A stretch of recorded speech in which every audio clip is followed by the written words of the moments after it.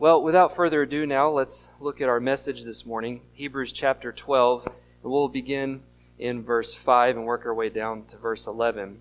We're still going to be touching on this theme of endurance this morning. Still on this theme of spiritual fatigue. Don't quit, don't give up while running the marathon of faith, the life of faith. The remedy that we looked at in our last passage was, how do you not fatigue out spiritually?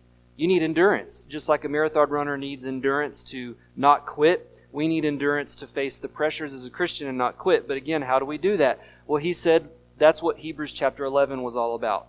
Look at those people, those heroes of the faith, be encouraged and see how they won, so to speak. They didn't quit, and it was by faith.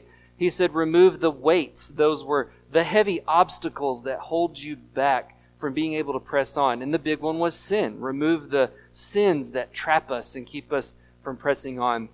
And then he said, keep your focus where it should be as a Christian in this life. Not on the things going on around you, as hard and important as they may be. Keep your focus on Jesus Christ. Why? He's the real winner. He's the author and perfecter of our faith, he says. So now then, today is sort of a picking up off that, and let's look at another idea about how do we keep pressing on in the life of faith and not quit. Well, the title is to put your problems in perspective. So put your problems in perspective this morning. This section he's going to deal with now is all about dealing with the pressures and the problems. We could call them hardships, the sufferings that as a Christian you may face in trying to live out your faith in this life.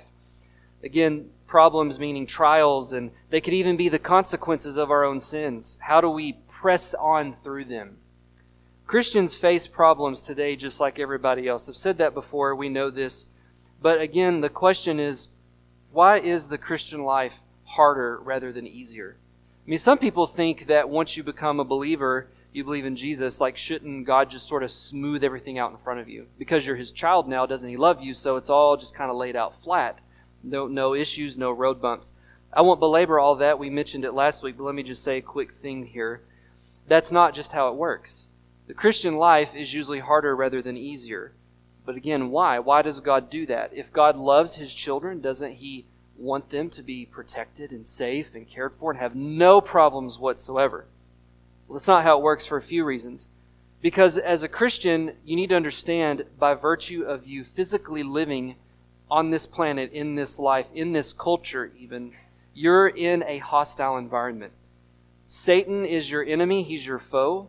The Bible says he's not passively sitting by. He's actively out on the look of the prowl like a lion, seeking to devour you. So you have an enemy out to get you. That's going to make it hard. You're in an environment that's not friendly to the ideals of Christianity and Christian ethic. That's just not how it works. So just by virtue of you having an enemy and you being in a hostile environment, you're going to have problems. You're going to face challenges. The other one that we shouldn't overlook is our own selves. We are forgiven sinners, but the word sinner is still true about us. Yes, we're forgiven, but we still sin. We will always battle sin until we're in heaven. That may mean that some of our problems, if we're honest, they're our own fault. We fell into sin, we went off into a sin, and it didn't work out. So we have all those things working against us to say this: we're in a spiritual battle. We're always going to be in a spiritual battle until we're in glory. We're in a battle around us and within us, so to speak. Why does God, though, let His children that He loves go through problems, though? Because couldn't God take all of those things I just talked about and say, you know what, I'm powerful enough and I love them. They're my child, they're my son or my daughter. In Christ, I will sort of put this hedge of protection around them. I'll put them in this spiritual bubble to where none of these issues, though, befall them. They'll not have any of these problems. Why would not God do that if He loves us as our Heavenly Father? This is what I want you to hang on to as we go through this message.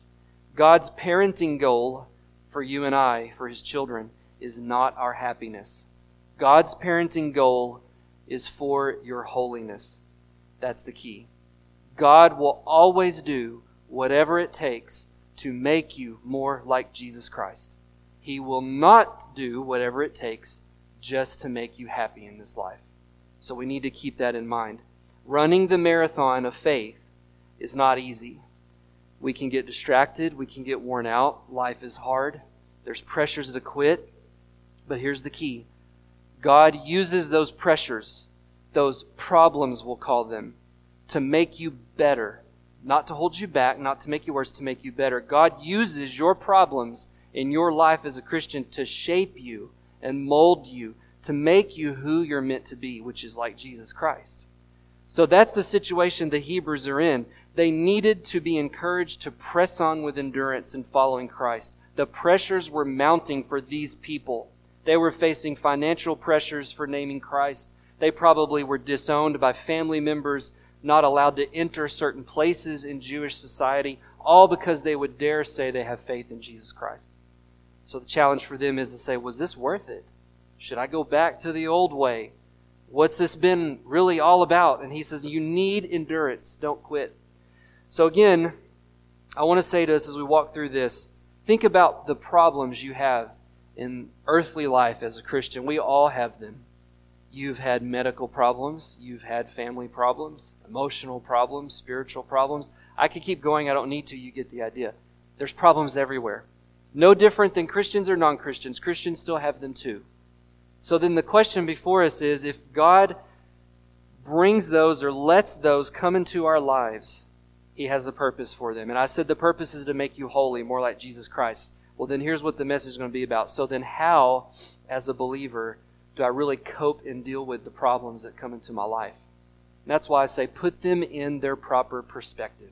Have the right mindset about your problems as a child of God. That's what they needed to do, and that's what we need to do as well. So let's look at it with that context this morning. If you would, please join me in standing for the reading of God's Word, starting in verse 5. I'll just read 5 through 7. He says, "Have you forgotten the exhortation that addresses you as sons? My son, do not regard lightly the discipline of the Lord, nor be weary when reproved by Him. For the Lord disciplines the one He loves, and chastises every son whom He receives. It is for discipline that you have to endure. God is treating you as sons. For what son is there whom his father does not discipline?" Let's pray for a moment. And God, I ask now that you would bring all our thoughts to bear, that you would hold our attention to try and understand this very challenging and ironic concept that you do love us, and because you love us, you will put us through testing and trials and discipline. Not because you hate us, but because you love us and want to grow us to be more like Christ. And I ask that you would help us all to leave here today knowing more about how to face our problems by having the right perspective, your perspective. In Jesus' name I pray. Amen. Thank you. Please be seated. If you look back at Hebrews 12, verse 7 is kind of the key theme for the whole message. Notice the phrase, he says, "It is for discipline that you have to endure." That's where I'm getting this idea this morning, is we need to endure. Well, what do we need to endure through? We need to endure through this idea he calls discipline. So how does a Christian then endure through discipline? In fact, some Bible translators, and I would agree with them, is some translations say that you have to endure the discipline. That's what mine says. They mean it like a command. This is what you're supposed to do. You have to endure. You must endure. Get through the discipline.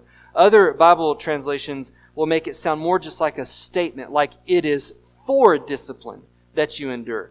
I just want to stress that I do believe he's giving us a charge. You must press on and endure through the discipline. Well, that begs this question. What in the world does he mean by discipline? What is he talking about? So he says it is for discipline that you have to endure.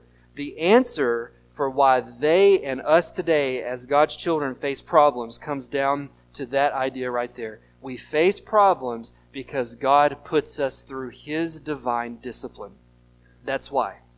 God uses our hardships. He uses our problems to discipline us. Well, what is discipline, though? I think when we hear the word discipline, we immediately think negative things. When we talk about discipline, we usually mean you did something wrong, so now you have to be punished. You have to be disciplined, we would say.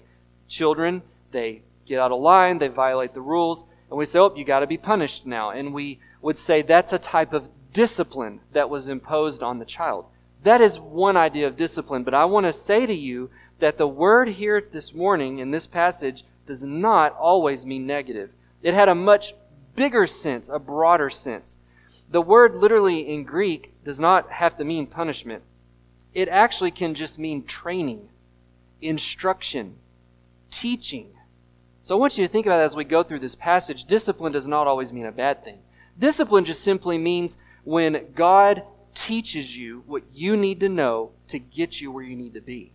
It doesn't have to be a bad thing. It doesn't mean you did anything wrong. If I were to say you're under God's discipline, that does not always mean you sinned, therefore you're being disciplined. It simply means God is growing you. He's instructing you. He's training you. But He's using pressures and hardships in your life to grow and train you and instruct you. It means the act of providing guidance for responsible living. The word was used in the Roman world that this was written in. Sometimes if you were in a wealthy family, that husband and father that had a lot of wealth, what they would actually do is they would hire a private tutor, a very knowledgeable type scholar, and they would tutor your son or daughter that was going to take over the reins of the family when you died one day. And that's where this word came from. It was the idea that the child was being disciplined. But again, it didn't mean bad. It meant they were being trained and taught everything they needed to know by this expert person to get them to that level. That is what God does for His children. So again, I stress as we go through this, don't think discipline automatically means punishment for sin. It can. It just simply means being trained and instructed to be grown. There's different types of discipline in the Bible. There's 3 big categories that when I studied this, a lot of other Bible teachers pointed to. I'll say them real quickly so we can all understand this. Sometimes discipline is corrective, we could call it. That's the punishment type. God will punish His children if they fall into sin. That's corrective discipline. That's, again, probably the more common that we're used to. There's an idea of this in 1 Corinthians 11:31. Paul says, if we judged ourselves rightly or truly, we would not be judged. He means by God. So he says, if we did the right things, if we truly did what we were supposed to do, we would not be judged by God, meaning punished. Verse 32, but when we are judged by the Lord, we are disciplined so that we may not be condemned along with the world. He says, look, there are times that a Christian falls into sin. God lovingly steps in as that Father and puts punishment and discipline to correct them back. Then another type of discipline, we could call it preventative. That's when God introduces hardships in your life, not because He doesn't like you, not because you did anything wrong. It's because He doesn't want you to go do something wrong. He wants to prevent you from falling into a sin. Paul called something that God introduced in his life, he called it a thorn in his flesh. Now there's debate over what that actually was, but here's the point to get from that. Paul says God gave him a thorn in the flesh to keep him humble, to keep him from becoming arrogant. You got to remember, Paul was getting visions directly from God. And Paul says, I could have really become arrogant and said, look how special I am. So God introduced a hardship in Paul's life to prevent him from arrogance. The third kind of discipline is educational. You didn't do anything wrong. It's simply God introduces adversity in your life to teach you something that you need to know. It's sort of the no pain, no gain idea. If you never went through the trial, if you never went through the hardship, you wouldn't know what you knew now, looking back after what you just went through. Again, you didn't do anything wrong, but God led you through that to grow you because He wanted to teach you something. So as we talk about discipline, keep that in mind. Yes, it can be for punishment and sin, but not always. So we're talking about the broad idea of discipline. That's why I use the word problems. Put your problems in perspective. When he says discipline here, he means those adversities that come into your life, those hardships, those problems that are introduced into your life that you say, this is really difficult, this is really challenging right now. How do I get through this? He's going to say that is a version, that is God bringing discipline into your life. He's using those things to train you and grow you and do something with them in your life. So that's our message this morning. How do we understand and endure God's discipline when He brings it in our life? How do we deal with divine discipline? It really is about perspective. You have to have the right perspective, the right mindset when God brings that discipline into your life, when He introduces those hardships in your life. You got to have your head right about them is really what He says to these people. So let's start with this and look at the first point. how do we get our head right about divine discipline and our problems? Divine discipline is evidence of something. It's actually evidence that you are God's child. Let's look at verses 5 through 8. He says here, have you forgotten, and have you forgotten is a question in my Bible, but I actually believe it could equally be translated, he's actually saying to them, you have forgotten. He's telling them there's something, dear Christian, that you've long forgotten out of your mind. The word forgotten literally means completely, utterly forgotten. Not just kind of forgot a little. They forgot everything. And here's what he says they forgot. He quotes to them Proverbs chapter 3, 11 and 12. He says, listen, you guys should know your Bible. Well, you have forgotten your Bible. Because here's something the Bible says in verse 5 and 6. My son, do not regard lightly the discipline of the Lord, nor be weary when reproved by him. The Lord disciplines whom he loves, and he chastises every son whom he receives. So he says you need to recall something that God has said long ago, as far away back as the book of Proverbs in the Old Testament. It's a principle here he reminds them of. What's the principle? If you're one of God's children, he will introduce discipline in your life. Because he hates you? No, because he loves you. So there's a comfort when you're going through challenges and hardships. The comfort in a weird way is, God loves me. I'm going through this because I'm one of God's children. Here in verses 5 and 6, let's look at it for a second. He quotes again Proverbs 3, 11 and 12, and to break it down a little, notice it says, do not take lightly the discipline from the Lord, nor be weary when corrected by him. So he points out there's two errors that a person can fall into when they feel like God's putting the pressure in their life. On the one hand, they can take it lightly. That means to sort of arrogantly brush it off and say, I don't care what God's doing in my life. I don't need him. I'm not going to have anything to do with that. There's sort of this arrogance of putting yourself above God and just not even caring about it at all. The other side of the coin, though, is to sort of endure God's discipline and think, God hates me. Like God is doing this because he just doesn't love me anymore. He would say, listen, you can't make one of those two errors. You can't fall into those extremes. Think about when a parent punishes their child. The child could think, man, my mom or dad hate me. That's why they're doing this. He says, no, you can't think like that. They do it because they love you. On the flip side, there are children, unfortunately, we would just call them extremely spoiled. Their parent never did anything to discipline them. That's sort of had no regard for discipline. He says both are bad. If a parent never disciplines the child, that's bad for the child. If they over-discipline and overcorrect to the point the child's like, they just hate me, you can't fall into either extreme. Got to have a balance here. He says, well, that is what God does, though. God will introduce discipline into his children's lives because he loves them. It's not too hard. It's not too little. It's just the right amount that they need. He says God will correctively punish. My translation says chastise. Some actually say scourge or whip. It is the literal word for a whipping and a beating. But that's not what he means is that God beats people. He means that God will use punishment if need be to correct the bad behavior. Why? Because again, he loves them. So again, we're not to take God's discipline in our lives too lightly. We're also not to think that God hates us. We're to see it with his perspective, not our own perspective. Well, what perspective should we see? Again, look at the end of verse 6. He says, the Lord disciplines whom he loves. The perspective to have about problems in our lives is to say, if I'm going through this challenge before me, it must be because God loves me, I am one of his children, and he wants to use it to grow me because he cares about me. He's not walking me through this hardship because he hates me. He's not walking me through this hardship because he's abandoned me. No, he's using it for my benefit, for my gain. So the challenge is to not doubt that God cares about you when you're going through problems. It's to see that you're going through it because you are one of his children. So that's the proper mindset to have about your problems to start with. To say, if I'm going through something and I can tell that God's probably brought this into my life, it's because he cares about me. He loves me as one of his children. The Hebrews seem to have forgotten that. They needed to be reminded. So again, that's what I said earlier, and I just want to remind us. Don't think for a second that if you're a good, faithful Christian, that God will never let anything bad come into your life. In fact, Hebrews would say sometimes it's the opposite. God may absolutely bring something bad into your life. Why? Because he loves you.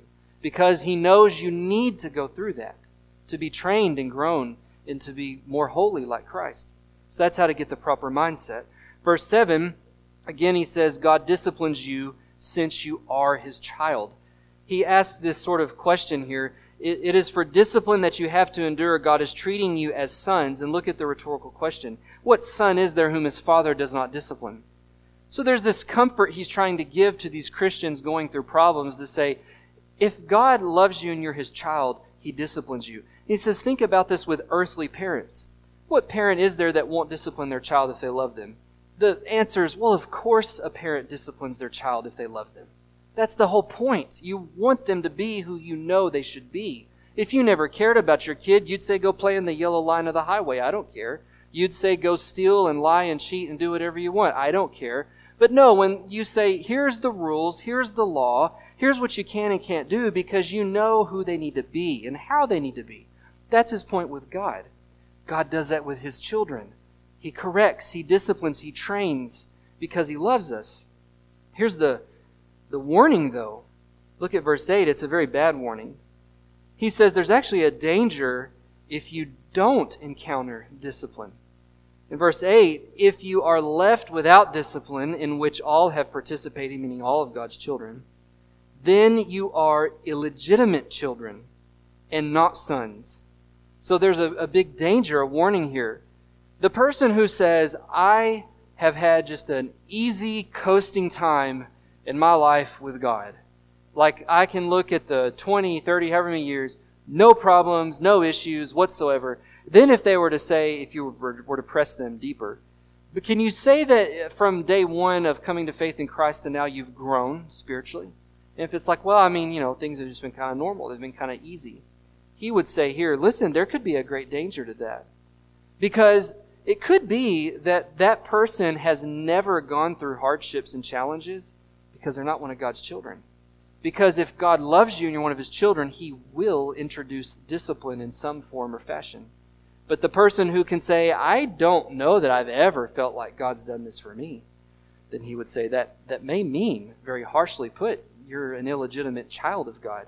Illegitimate means you can claim you're a child, but you're not a child. It was a legal term for when someone adopted a child. So that child was not their biologically born child, but legally, in every sense of the law, they had all rights as a child.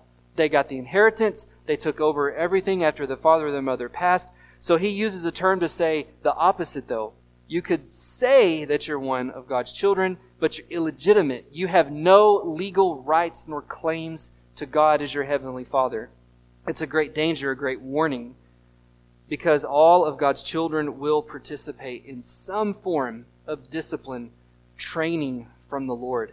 So that's the first perspective, though, to have about going through our problems in life. God, to see them as not God-caused, but as that God sort of allowed them into our lives. But why would He do that? They're a form of instruction and training, a form of discipline. Why? Because He loves you. And if you're going through them, then the first mindset to have is, God cares about me, therefore I am where I am. I'm going through what I'm going through. And again, it's weird to say that, right? Like we would think God loves me, so no problem. No, God loves you, so you may have problems, because He wants to use them to perfect you. The last perspective then to have about our problems is to actually see them as an advantage. So that's his second point in verses 9 through 11. Divine discipline is for your advantage. So the first one is to see them as a comfort. You're a part of God's family. You're His child. God lovingly disciplines and trains those whom He loves. If you're not under discipline and never trained by God, then you may not be one of His children. But the second thing he says, if you're going through divine discipline, have your mind right about it and say this: it's to my gain. It's to my advantage. It's not going to hurt me. It's going to make me better. Verse 9, he says, besides this, we have had earthly fathers who disciplined us, and we respected them. Shall we not much more be subject to the Father of spirits, meaning God, and live? So he sets up here this idea, saying, listen, you need to get your head right about why God would introduce discipline into the life of His children. It's not to toy with them. It's for a purpose. And it's actually for their gain, for their advantage. God's purpose, as I said, is to make us holy. That's the purpose. And how he introduces this is, notice he sets up a metaphor, sort of. He's going to compare God as a heavenly Father to earthly fathers. He says, so follow this metaphor here with me for a moment. He says, if you look here at verse 10, for they, that's the earthly fathers, they disciplined us for a short time. So that's the first key. Their discipline was temporary. I mean, it's sad to say, right? But if parents, our own parents, we may love and respect, but one day they grow old and die. So they have a short time in our lives. But he compares and says, but God, on the other hand, He disciplines for an eternity. He trains for eternal perspectives. Our earthly parents, as good as they may have been, they only had a temporary effect on us. God has an eternal effect. But then notice he also says in verse 10 that they disciplined for us a short time as it seemed best to them. That's another key. Earthly parents discipline according to their standards, and that may be good or bad. Earthly parents discipline with their earthly limited human understanding. And we do the best we can, right? I mean, we know as parents we've made mistakes with our kids. We know it. But we can look back hopefully and say, but I still did the best I could with what I had, the information at the time that I had. I did what I could. That's kind of his point. They did a good job, but it was limited. They only could do what they could do, and they only could do what they thought was best to them. But he says, God, however, what's His perspective? He has all wisdom, all knowledge. He has an eternal perspective.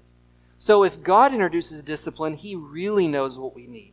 Because His knowledge never fails. It's not limited. Our earthly parents had limited knowledge. So, and then he says in the third way here, if you think about earthly parents, we still respected them for it in some way. So then his point is, if we would listen to earthly moms and dads who are limited in their knowledge and ability to parent, and they can only do it for a short time, if we're willing to sort of submit ourselves to them, how much more should we be willing to submit ourselves to our Heavenly Father's discipline in our lives? Because His is greater. It grows us for eternity. It has all knowledge and all wisdom. It's not going to ever be an error the way God disciplines us. He says in verse 10 again, but He, that's God, disciplines us for our good. That word good literally means for your gain, your advantage. That's why I said, have the right mindset about your problems. Well, what's the right mindset? They can be to your advantage if you'll let God do them with you through that in your life. They can be to your help, so to speak. They can grow you. But it sort of takes us letting God do the work through those problems, those hardships. Rather than bemoaning them and regretting them, we should have the perspective of, like verse 10 says, trying to get through them and endure them with the mindset of somehow, some way, God has introduced this in my life for my gain, for my advantage. Well, what's the advantage? He says it at the end of verse 10, that we may share His holiness. That's why I've been saying over and over, and that's where I get the idea. God's goal as your Heavenly Father is not your happiness. He wants you to be happy, yes. I don't want to suggest that He just wants you sad all the time. But what I mean by happiness is, again, it's not to put you in a bubble and you have no problems. God's goal for you is verse 10, that you share in His holiness. His goal is for you to look more like Christ. The word share in holiness literally means God's essential nature as a holy being. He's without sin. He's holy. So why in the world does God let problems come into our lives? To make you more like Him. To grow you through that so you overcome more sins. So you know how to deal with other problems and trials and sufferings. To perfect you more and more. I've used this analogy a lot, and I'll keep using it as long as I'm here. But anytime I read Scripture and it talks about ideas of adversity and challenges, my mind always thinks of athletes who train or weightlifters in the gym. They have to introduce a small amount of pain and pressure on their muscles, or the muscles will never grow. If a weightlifter says, I'm lifting 200 today and I'd like to lift 250 by next year, and they only ever lift 200 over and over and over, they never add any more weight, guess how much they will lift next year? 200. They will never have grown. I mean, give or take, maybe a little more. But they'll not reach 250, I promise you. How do they get there? This workout, let me add 5 pounds. It hurts, I'm sore. But next time, let me add 5 more. 5 more added up 4 and 5 and 6 times, now you're talking 20, 30, 40 pounds that person has been able to add to what they could do before. I use that analogy again to illustrate this idea. There has to be a small amount of pressure and pain introduced. Then the growth is stimulated. It works the same spiritually. God will not just always let you coast. He will introduce the pressure a little. Then you're forced to use all your spiritual muscles to depend on Him and pray harder and grow more and lean on Him more. Now you're really moving. That's why God would do that as a lovingly Heavenly Father. It's to your gain. It's to your advantage. Again, that's the irony about the problems in our lives as Christians. If we will let God use them, He will turn them to our advantage. How? To grow you, to be more holy. Look at the last part of verse 11. He admits something here. He says, look, for the moment, he says, he's kind of saying in layman's terms, I get it, okay? For the moment, when you're going through the hardship and the problems, it's not fun. It doesn't bring you pleasure. That's what he says in verse 11. For the moment, all discipline seems painful rather than pleasant. So he's admitting the human side of this. Like, look, guys, I get it, okay? What I'm saying to you, it sounds easy to do, but when you're in the midst of a problem, there's no sense in saying, oh, this is all fun. No, it's not fun. It hurts. It's hard. But look at the end of verse 11. But he says, you have to think about the results. He says, later, after you've gone through the discipline, later on, after the pain is over, the pressure's gone, it yields for you while you're leaning on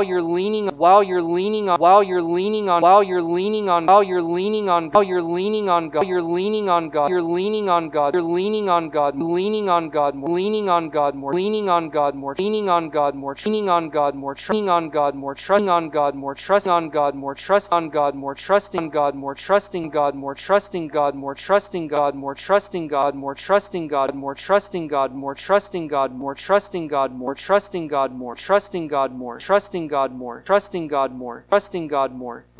more, trusting God more, God more, God more, God more, serve more, serve more, serve more, serve more, serving more, serving, serving, serving God, serving God, serving God, serving God more, serving God more, serving God more, serving God more. Then he says what will happen is you now have more abilities than you had before. What does it look like? He calls it peaceful fruit of righteousness. I think he's just being generic to say this. If you let discipline run its course through your life, if you let God have His work in your life through those problems, through those hardships, the gain you get is you're now trained to be a more righteous person. You now experience more peace in your life. Even peace through the problems. You can now face an issue before you and you say, you know what, this isn't fun, I don't like this, but God's gotten me through far worse than this. I can get through that. I think that's His idea. He got you through one thing, He can get you through the next thing. There's peace, there's comfort. There's now then you have grown in your spiritual abilities to follow the Lord. That's the righteousness part. You're able to say, I've gone through this situation as bad as it was. I gave it to God. I endured through it. I trusted God through it. And now you look back and say, look how God grew me spiritually. I talk more like Jesus. I think more like Jesus. I've overcome this sin now. I don't battle with that anymore because I've overcome it. I've been trained. Those are the different sort of things that God can do with the discipline. Let me share with you James 1. I think he sums up neatly this whole message that I've been trying to share with you. James 1 chapter 2 says, count it all joy, my brothers, when you meet trials of various kinds. That's ironic. James says, when you face a trial, that's what I'm saying by a problem, a hardship, discipline. When you face that, James says, what should you do? Count it joy. How can I count it joy? Because it's a problem. But here's why he says. Verse 3, for you know that the testing of your faith, it produces something in you. Steadfastness. That's more endurance. Verse 4, let that endurance or steadfastness have its full effect, that you may be perfect. You're complete. You're not lacking anything anymore. Why does God introduce things into our lives? To perfect you. There's something you're missing. There's something you're lacking. And God's going to introduce the problem, the hardship, the struggle, because He knows that that is what you need. So when you're on the other side, you're more complete. You're more like Christ. that gap has been filled, so to speak. How do you get through it? James says, simply, verse 5, if you're going through a trial, a trouble, ask God for wisdom to get you through it. If anyone lacks wisdom, let him ask God. He'll give it to you generously to anyone. Verse 6, but you have to ask in faith without doubting. You have to trust that God is going to get you through that situation, that trial. You have to trust that God has a wise purpose for it. 2 Corinthians 4:17, I'll read this. Paul says, for this light, momentary affliction is preparing for us an eternal weight of glory. So let me stress this again. Paul says, whatever affliction you're going through in this earthly life, he calls it light and momentary. As hard as it seems to you, Paul says the eternal perspective of it, it's light and momentary. And then he says, it's preparing you for something, an eternal weight of glory beyond all compare. That's why God introduces the pressure in the lives of His believers. We have to keep our head right about our problems, though. God will use them to train us, to grow us, to be more like Christ, to be more holy. You have to face divine discipline, those problems, with this mindset that you're going through it because God loves you, not because He doesn't care for you. You're going through it because God has something else He wants to do with you and through you. But He knows you need to go through that thing to get you to the other side, to perfect you, to grow you. My final charge is, heed the warning of verse 8, though. Don't be an illegitimate child of God. What does that mean? Truly, this morning, do you know that you are a child of God?